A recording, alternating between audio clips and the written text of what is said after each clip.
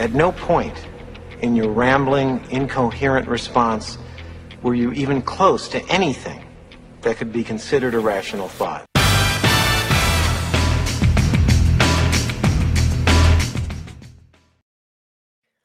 All right, welcome to the Author Brand Show. I'm your host, Doug Crow. We're going to get plenty of rational thoughts today, despite our little humorous opening here. My guest today is probably one of the most influential, impactful people on the planet that you may not know yet. He's a co-founder of a company called Viomar. It's a global consulting firm. He's worked with leading global brands, hypergrowth startups all across industries and countries. He's been all over the world. He's wide range of management, communication methodologies designed in order to enhance its customer internal capabilities. It's a mouthful. The guy is brilliant in terms of history, psychology, behavioral economics, neurosciences, business, and leadership. He's the author of the book, You're Not Moving Slow Enough. Great title, which focuses on the link between our emotional intelligence and our ability to influence others without authority or authoritative stuff. It's grateful stuff. It's just wonderful.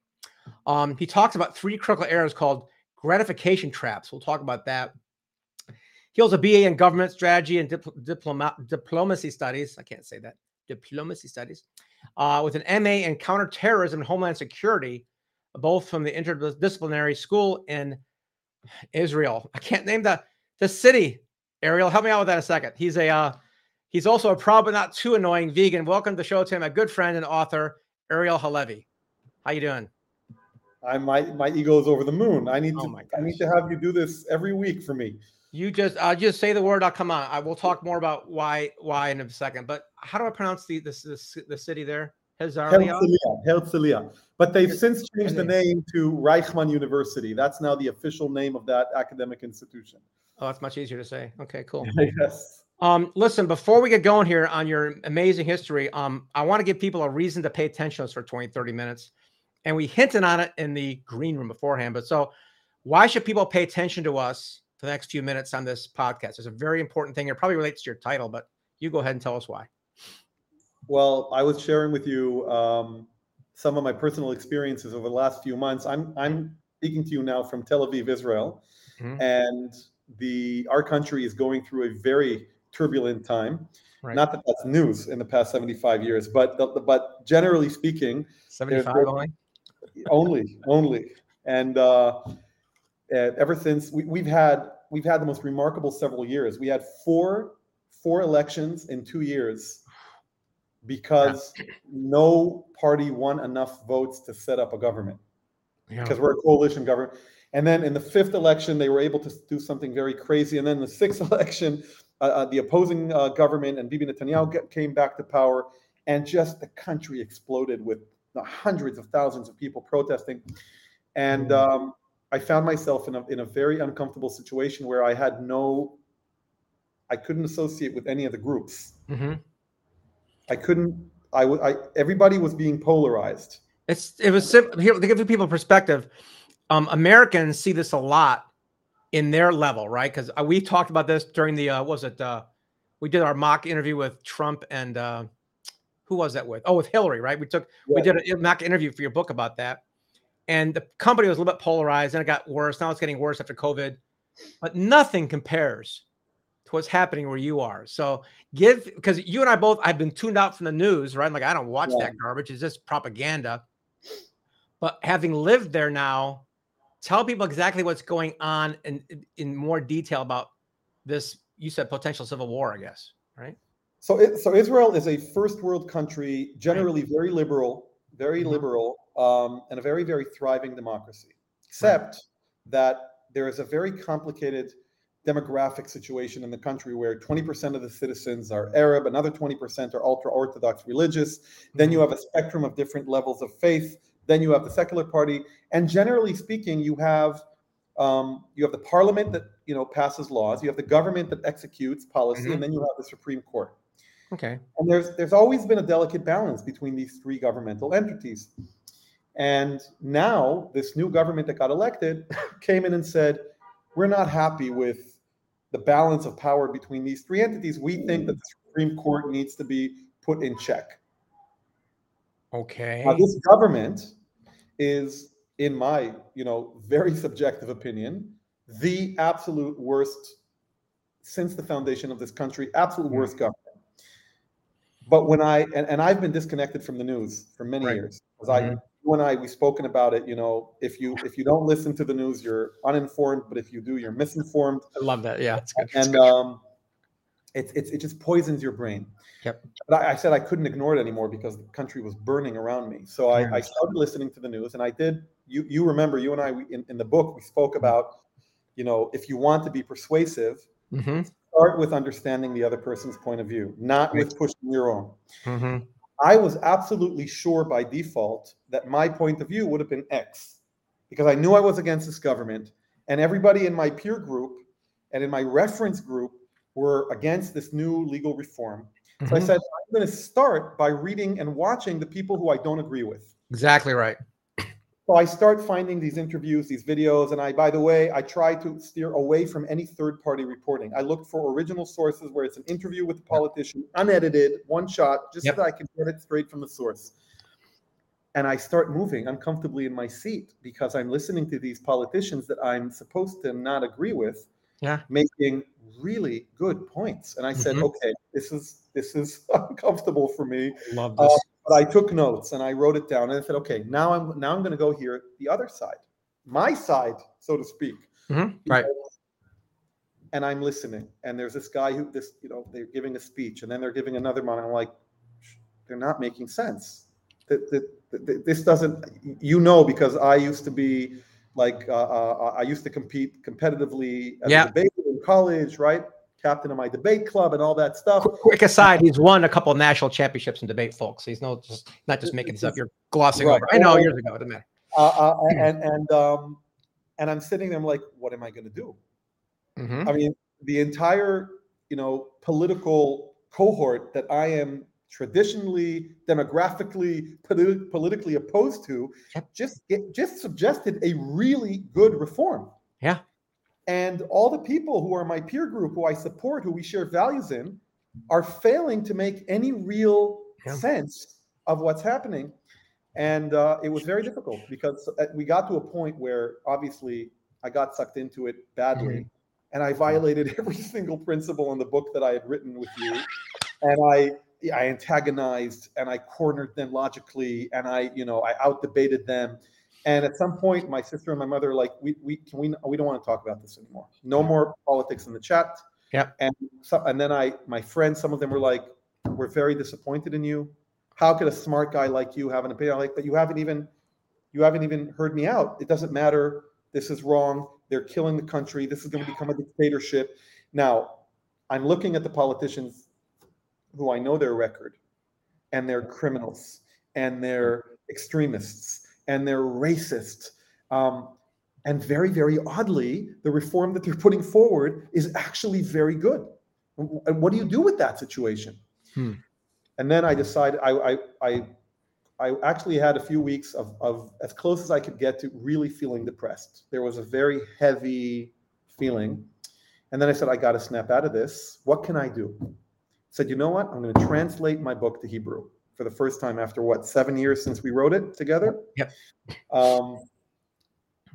Forever, this book you're the godfather of this book. It would not have happened without you. And I said, okay, I'm going to translate it to Hebrew. Yeah. So I start getting transcripts. And I'm reading the book and I'm like, you idiots. You idiot. You didn't do this. You didn't do this. You wrote this book. How could you have done it? How could you have botched it up so badly? And it brought me back to my basics. And then I completely rebooted my entire attitude. And suddenly I started finding people who were, some were burnt. Some were out, like my sister, my mother, some friends. Let's not talk about it. But other people, I started coming at it at a completely different approach that was less rational, more emotional intelligence based, all that stuff. And but I was amazed. I was amazed at how badly I had steered away from the very model that I had developed. And it just goes to show, it's hard. It is extremely hard. We all need to read our own books. I'll tell you a quick story if you want to hear it. But when I was, I had a big rise in the real estate world. And an equally large but much more accelerated fall back in 2008, where I lost 19 foreclosures, bankruptcy, divorce, the whole shooting match. And I used to be Mr. Positive, president of the class, all that stuff. Here I am, like broke and homeless, just pissed off. I mean, I go back to read Zig Ziglar, like, oh, what a jerk, Nothing, no self-help book could save Doug. It was this time. And I'm driving the road one day, trying to go sell windows or something. I'm like, I got to make some money. And I put this CD in my car. And Ariel, no joke, 9 months of clinical depression gone in 6 seconds. Really? Evaporated. Like, who's this guy on the CD? As they go to pull it out, oh my gosh. It was me. I didn't recognize my own voice. I was doing a goal setting seminar back in my real estate days. I'm like, I didn't recognize the voice until I pulled the CD out and looked at, oh shit, it's me. Isn't that amazing? And that's when I realized that you're right. We have to actually connect with our core when we're at peace and calm or translating or something to snap us out of it, because our cognitive confirmation bias, all the words you want to use there, frame us up, are destroying our soul or ability to connect and impact and influence and stuff. It's asymmetrical warfare between the mass media channels and the social media platforms and our brain. It's an asymmetrical. We can't win. It's pretty remarkable. And I immediately I went to the internet and I immediately said, okay, I'm going to start changing. I'm going to start intervening in certain online posts. And I started sharing stories about, I was flying back to Israel and I didn't notice, but I dropped my passport with everything. I didn't even know I dropped it. Oh my God. And I'm waiting for my girlfriend to come out of the bathroom at the airport. And I hear somebody say, Ariel, and I'm Ariel Halevi. And I'm like, that's funny. There's another guy here with my name. I didn't, honestly, I was so, and then I hear him again. And he says, he gives me, the travel bag with my passports and cash and everything. And I wrote on Facebook and I said, he had no idea what my political views are, and I had no idea what his were, and he helped me, and I took the help, and a week before, I was on a scooter, I crashed in the middle of the street, 5 people ran to help me. They didn't know what my politics were, and I didn't know what theirs politics. Like, we cannot allow political views unless they are just the most, if somebody comes up and says, let's exterminate a certain people, fight it with everything you have. Right. But the polarization that is happening is very, very dangerous. Like it is an existential threat to the stability of our societies. Or the planet, if you want to extrapolate that out a little bit. Yeah, I can accept that. It's bad. Matter of fact, we need to talk about this maybe offline, but I started working on a book, probably inspired by you a little bit, but inspired by a political conversation I had with a family member. And it was extreme. Like, whoa, this is really weird. I don't understand even what you're saying here. And because it was family, I couldn't motivate, influence, cajole, nothing.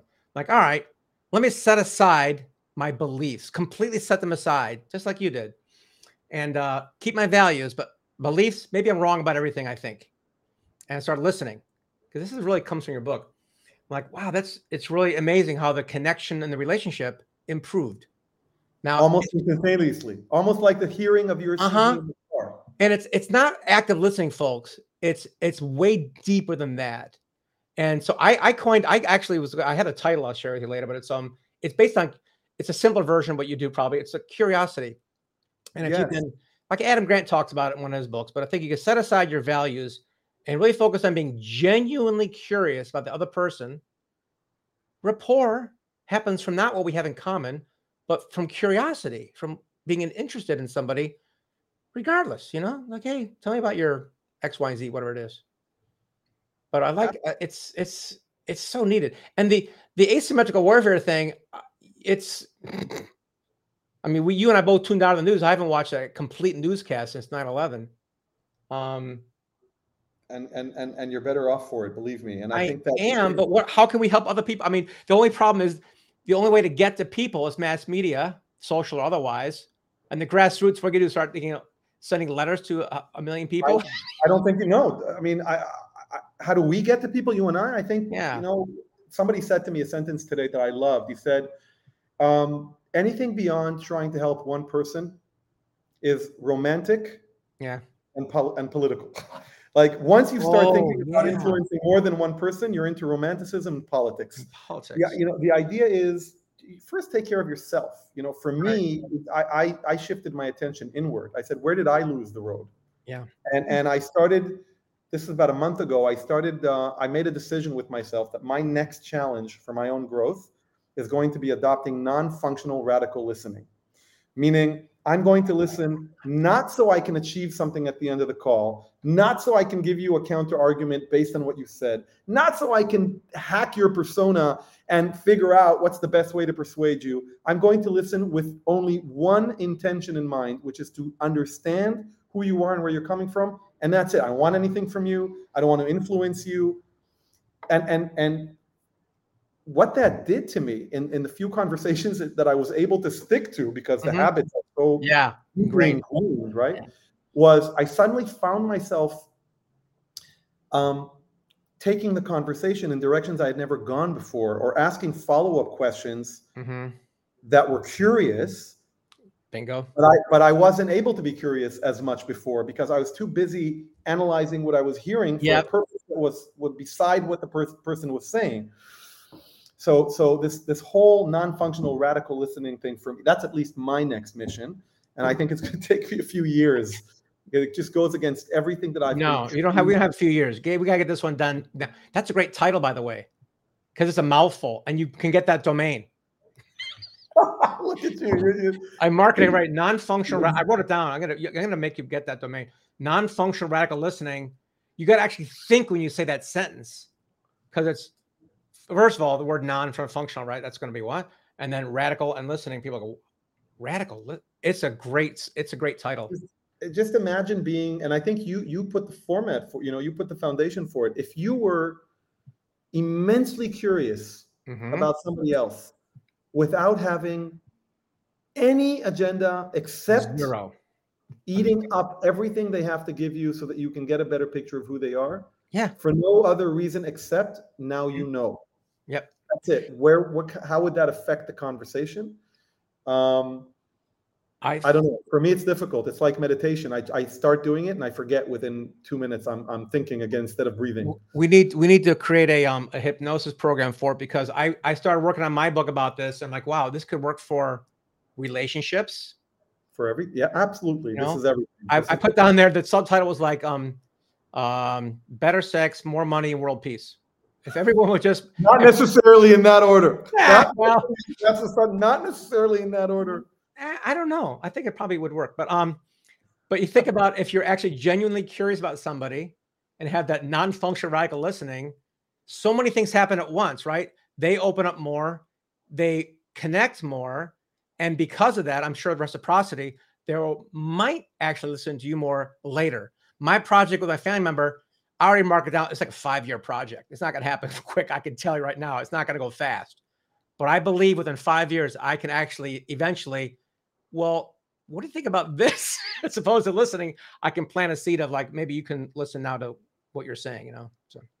Yeah. But again, but the key is, how do you go into it? Even if you know that there might be some kind of byproduct, even if you know that there might be some kind of functionalization of the dynamic, even if it's in 5 years, right? It's still bad. I think initially, at least, it pollutes the mindset. Right. I think you can, and we're not machines.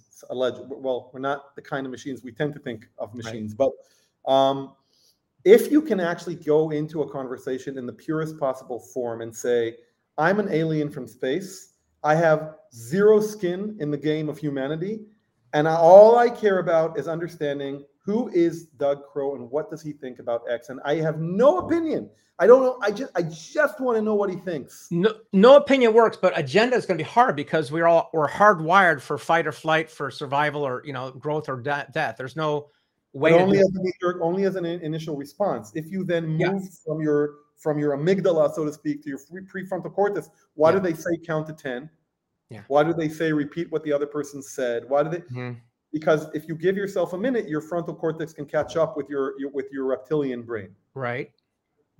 And then that fight flight dissipates very quickly. Okay. So it's, and I'm not, listen, I have yet to master this myself. I'm not even remotely close. So who's to say if what I'm talking about even makes sense? Well, based on your methodology to end terrorism, which we should talk about too, it definitely works, because like you just said, if it can work for one person, it can work for two. I agree. And yeah, I think this is part of the universal approach. I think that can you imagine if for 1 week, the only thing people did in any kind of interaction with other people was just listen? Oh my God. And it doesn't mean both sides can't speak. It just means that when one is speaking, the other one isn't responding. Yeah. There's, Doug, tell me what you think about, let's take a very, very non-volatile topic, abortions. I tried that one last month, didn't work. Tell me what you think about abortions or gun control. You can tell me, and I'll spend half an hour listening as if I have no opinion. No, I just want to get your point of view. When we're done, I'll tell you my opinion, not as an answer to what you said, as if I went first. Mm-hmm. Is that realistic? I don't know. That's a big one. No, it should probably be taught at like the at the 5-year-old level, where, because we get so much experience or opinion and crust on us, it's hard for us to actually listen without having an agenda, I guess. Or just get a corrective AI implant. Oh no, thank you. Not a chance. So I already hinted at your paper on ending terrorism. So we got to answer that one. It was so brilliant what you did, and people need to know that there's an answer to it, and maybe it would also apply to our mass shootings here in the United States. So tell us your methodology for that, and I think maybe it'll catch on. You're referencing one of the papers I wrote in my master's degree. Yep. The no PR. Yes. So basically, my paper was the title was Quarantining the Psychological Impact of Terrorism. Mm-hmm. And I introduced this concept, which I call the paradox of rationality. And if you ask people from the West, in developed countries, from moderate societies, they'll tell you we're rational and the terrorists are non-rational. What rational person would blow themselves up or believe in an afterlife or 72 virgins or whatever? Right. And I said, it doesn't even matter which side is rational and which isn't. If you can equalize the equation, terrorism ends. So I'll explain. And I began by trying to prove that the terrorists and anybody using terrorism is actually rational. Mm-hmm. And I gave a thought experiment that said, if a terrorist gets two options, take a terrorist organization like Hamas, or a Million Tigers or whatever, and you say to them, we'll give you two options, you choose, whichever you want. Option number one, a bomb explodes in the center of Tel Aviv, 70 people die, 200 injured, zero media coverage. We're your enemy, you want to kill as many as you can, right? Option number two, bomb goes off in Tel Aviv, 2 people die, 15 injured, massive media coverage worldwide, 24-hour cycle, repeats, CNN, BBC, Al Jazeera, you name it. Yeah. And I said to people, what do you think they would choose? Now, if they were truly non-rational, the answer would be flip a coin. Or go for the thing that gives you the most emotional satisfaction. But there wasn't one person who said to me, yeah, they're going to choose the latter. They're going to choose less casualties, more media coverage. And I said, okay, so we know that they're rational in that terrorism is simply a means to achieving an outcome. And that outcome isn't physical death. In fact, modern day terrorism is the form of warfare that generates the lowest amount of casualties, but the greatest amount of emotional and psychological damage. Wow. Hold on. I got that one thinking. That's so powerful, because it's the emotional damage of the. Yeah. Okay. That's the very word, terror, fear. Yeah. Right. To be debilitated by fear, to lose your sense. And I said, so why are we more afraid of a terrorism attack than we are even of getting into a car, when the casualty levels and the chance of being hit are minuscule? Even when you have a lot, it's minuscule compared to any other type of war. I said, actually, we're not rational. We're letting it get to us. And so instead of spending, I don't know how many billions of dollars trying to simply prevent the attack, what if we redirected some of our efforts, not all of them, to quarantining the psychological impact of the event, which is actually not the event itself, but the amplifying impact of the media that reports the event to you live in loops with images of the event, with bodies in the streets. And I wrote a paper that said media should not be allowed to do any kind of live video covering of an attack. They can report from the field, they can use audio. And then I started exploring, well, what the domino effect of this would be, because Israel cannot prohibit international media like CNN from reporting. So I said, okay, so what would happen if a foreign media agent reported the same event and you consumed it online? Government can't control that kind of media. And I said, so I designed a few more experiments. I said, okay, first of all, semantics and language. If I'm listening to this from a foreign reporter in a foreign language, they're using words like there, it happened there, versus the local media that says it happened here. And so the psychological impact of an event that happened there, the argument would be lower than an event that happened here. If I'm watching international media online, because I can't see it in the main, so I'm probably not watching it from my TV, 15-inch TV in the center of my living room. I'm probably watching it on YouTube or on a website from my computer or my phone. So I started looking at psychological impact of the medium through which the news is being promoted. Size of screen, language barrier, there versus here. When are you listening to the news? So if you listen to the local news, it's an event. It's 8 p.m. Everybody sits in the living room and they're watching this thing happen in their living room because the brain doesn't realize that it's that's right.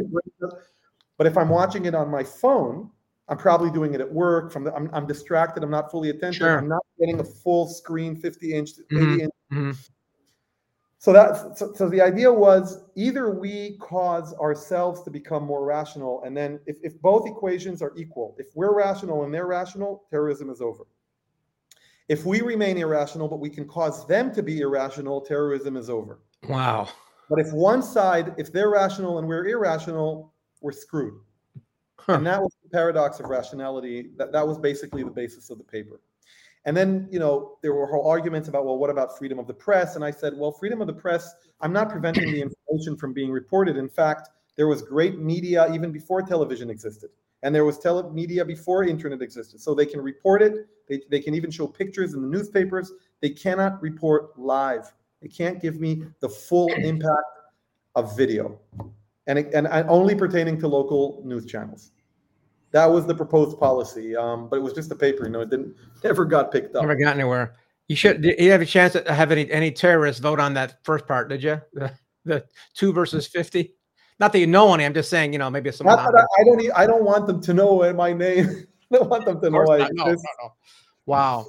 I still think that there's something about that has power to it in terms of you don't put a spotlight on things that you want to go away. It works for taxes and it works for this. You can report it. You just don't have to let it. Do you remember when there was the whole thing of ISIS decapitating the American reporter? Yeah, Nick Berg. Yeah. Okay. Yeah. Do you know what the PR dollar value was of the amount of coverage that event received?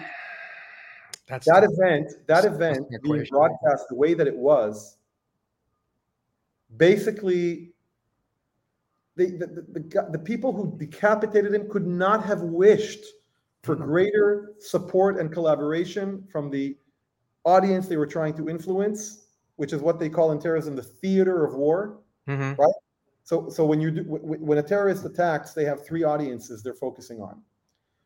The first audience is their home base. They need to demonstrate that they're fighting for their people. Right. The second audience is the enemy, and the third audience is third-party public opinion. Yeah, right. And what the mass media did was basically build a partnership, not intentionally. I don't think anybody had bad intentions, except if it bleeds, it leads, and it gets rating.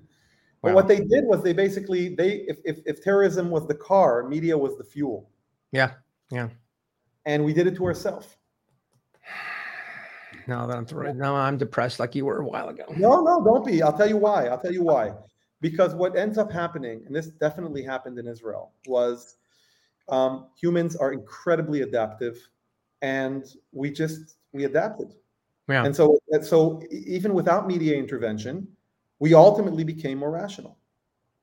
That and the technology gap, in our case, between us and those who would harm us, became so asymmetrical that our superior ability to collect intelligence and to prevent events became almost, which is why today we're dealing with rockets.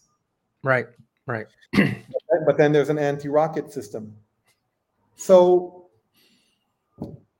I don't know. But this was a long time ago. I'm talking to you about this paper I wrote back in 2008. Yeah, so I know it's old news, but I still love the story, and I still, it's the problem is the the neuroscience, the limbic brain it runs the show, and we slow down for the car wreck because we might get in one.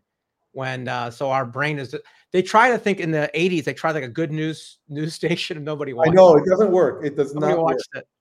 But I'll tell you, if it were up to me, one of the things, I think you and I had spoken about this. I am now exploring with some partners and friends and some really smart people, the birthing of a new industry, which would be the anti-bias industry. Think about an industry that is dedicated.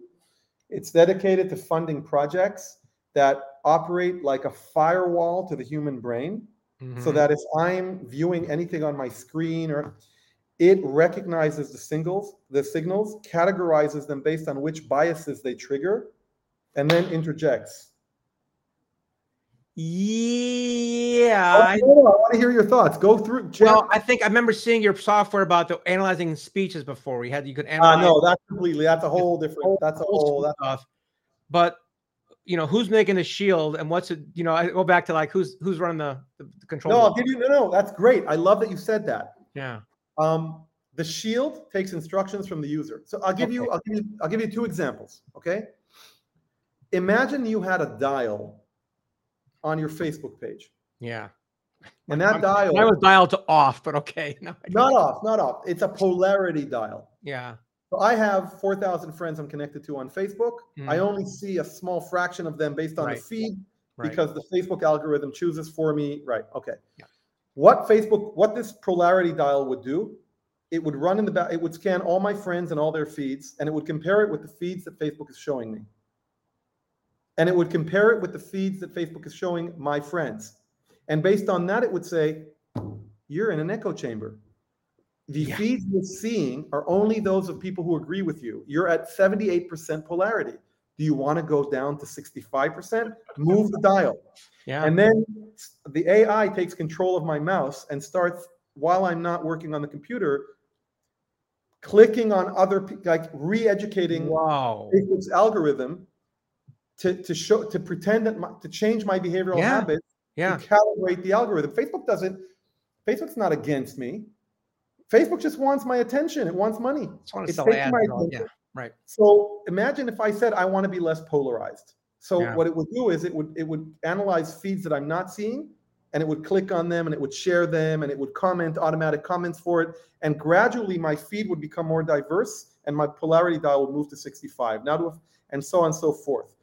That's an example of an innovation that would be one out of all kinds of innovations. Oh my gosh. Through this new industry that says people are not strong enough to fight the impact of technology. We need technology to fight technology for us. And first you had cars, then you had seatbelts. That's right. First we had social media. Now we have to have seatbelts for social media. And it's a project that I'm working on with several people to see. We want to put together a fund. And then we begin with a competition of ideas. Winner gets a few tens of thousands of dollars, and then the fund invests in the winning ideas. So that's something we're toying with. Apropos what we were saying before about, again, how is the media influencing our mindset, for example? Right. Okay, you could. I'll let you do this project on one condition. Shoot. You're not allowed to have any big tech investment money, because they would use that weapon. They would weaponize that for evil versus for good. So it's got to be like limit it like a political contribution. No contribution above a certain amount. Make sure that it's only in the hands of the people, not the big players. Because I'm not sure. I'm not entirely sure. I think they're that evil. I think, you know what? I think they're bureaucratic, and I think they're single-minded. You put a group of people together and you give them a task, make more money, and they try to optimize the product. That's true. Yeah. It's unintended consequences, what we're seeing here. Just like the Industrial Revolution, nobody intended for it to contribute so greatly to pollution, right? Yeah, right. So it's I think actually we would want to have the big players involved, but I think they wouldn't want to. I think they would see us as a threat to their business. Yeah. Which is why if you could show them that the algorithm would increase view time, they could still sell ads. It would still probably benefit them as long as they didn't get involved with the dial, right? I'm not sure it would, but I'm not sure it would. You know, I read in a book recently, they said when fast food came, it was about giving people tasty food faster and cheaper. Right. Nobody intended that it would lead to a health crisis. Exactly. Right. They're now talking about the equivalent of not fast food, fast data. Yeah. Okay. So, and I think if we slow down fast data, we will impact the fast food industry. So the question, I'm not sure it would increase.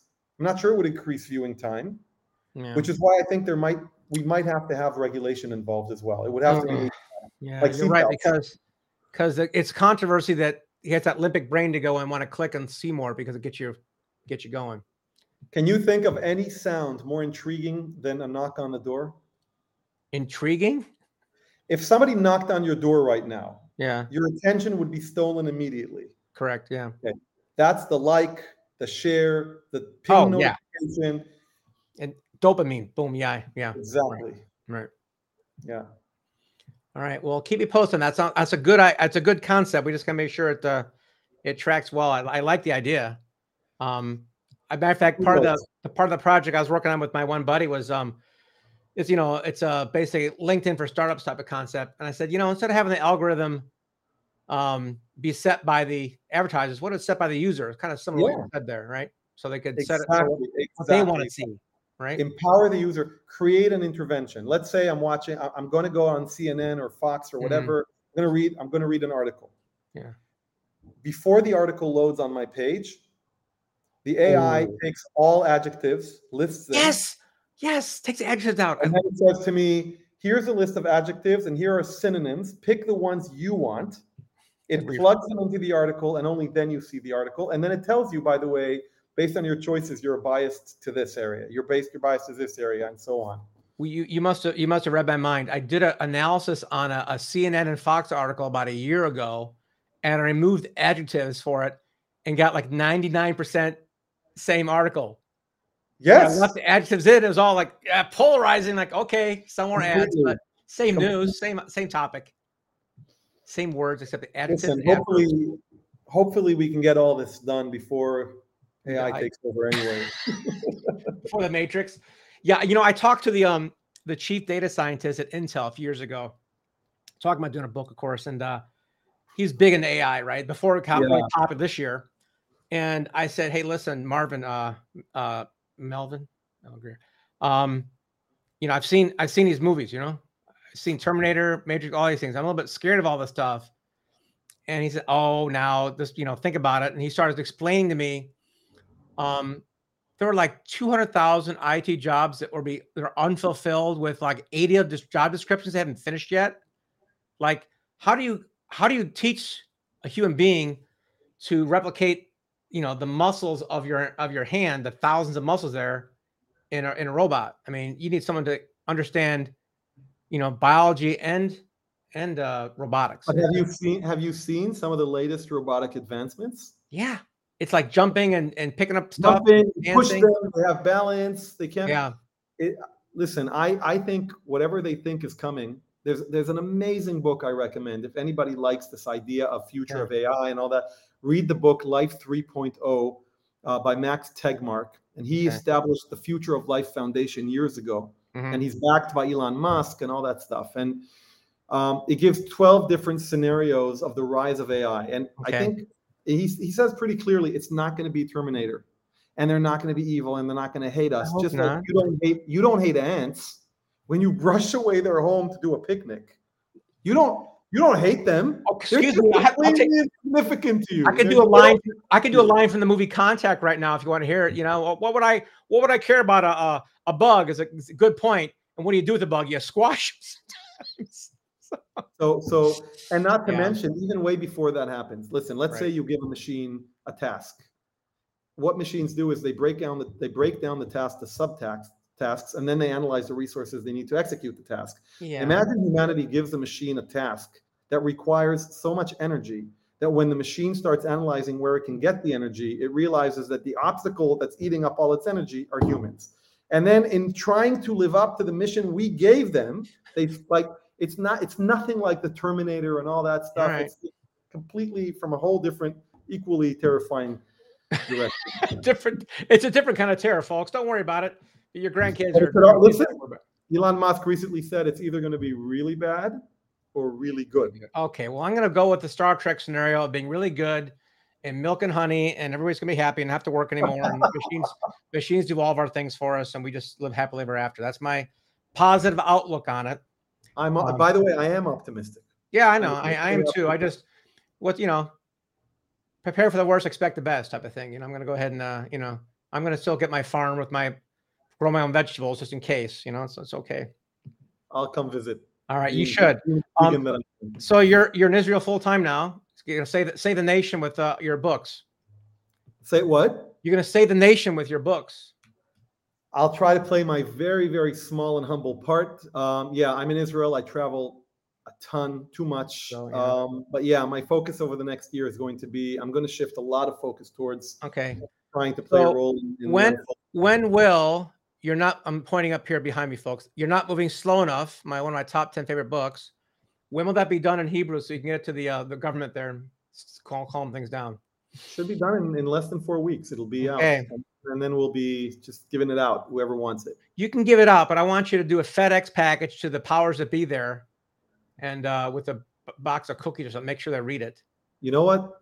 I didn't even think of doing that. I don't think that's a half bad idea. Go right to the top, man. Give it to them. That's a good idea. And, one more thing. Find out who their puppet masters are, who they respect, or who influences the influencers, and get them to. You should be in creative publishing, and What do you know? Well, I'm all about world peace, man. It's like our mission statement. I'll tell you a quick story. I was my coach was listening to some of my sales calls, right? So this happened right around the pandemic time. He's listening calls. Hey, Doug, I heard 2 of your calls. I'm going to tell you what I found out from your process here. Your first guy, you were excited, interested. You guys got along great.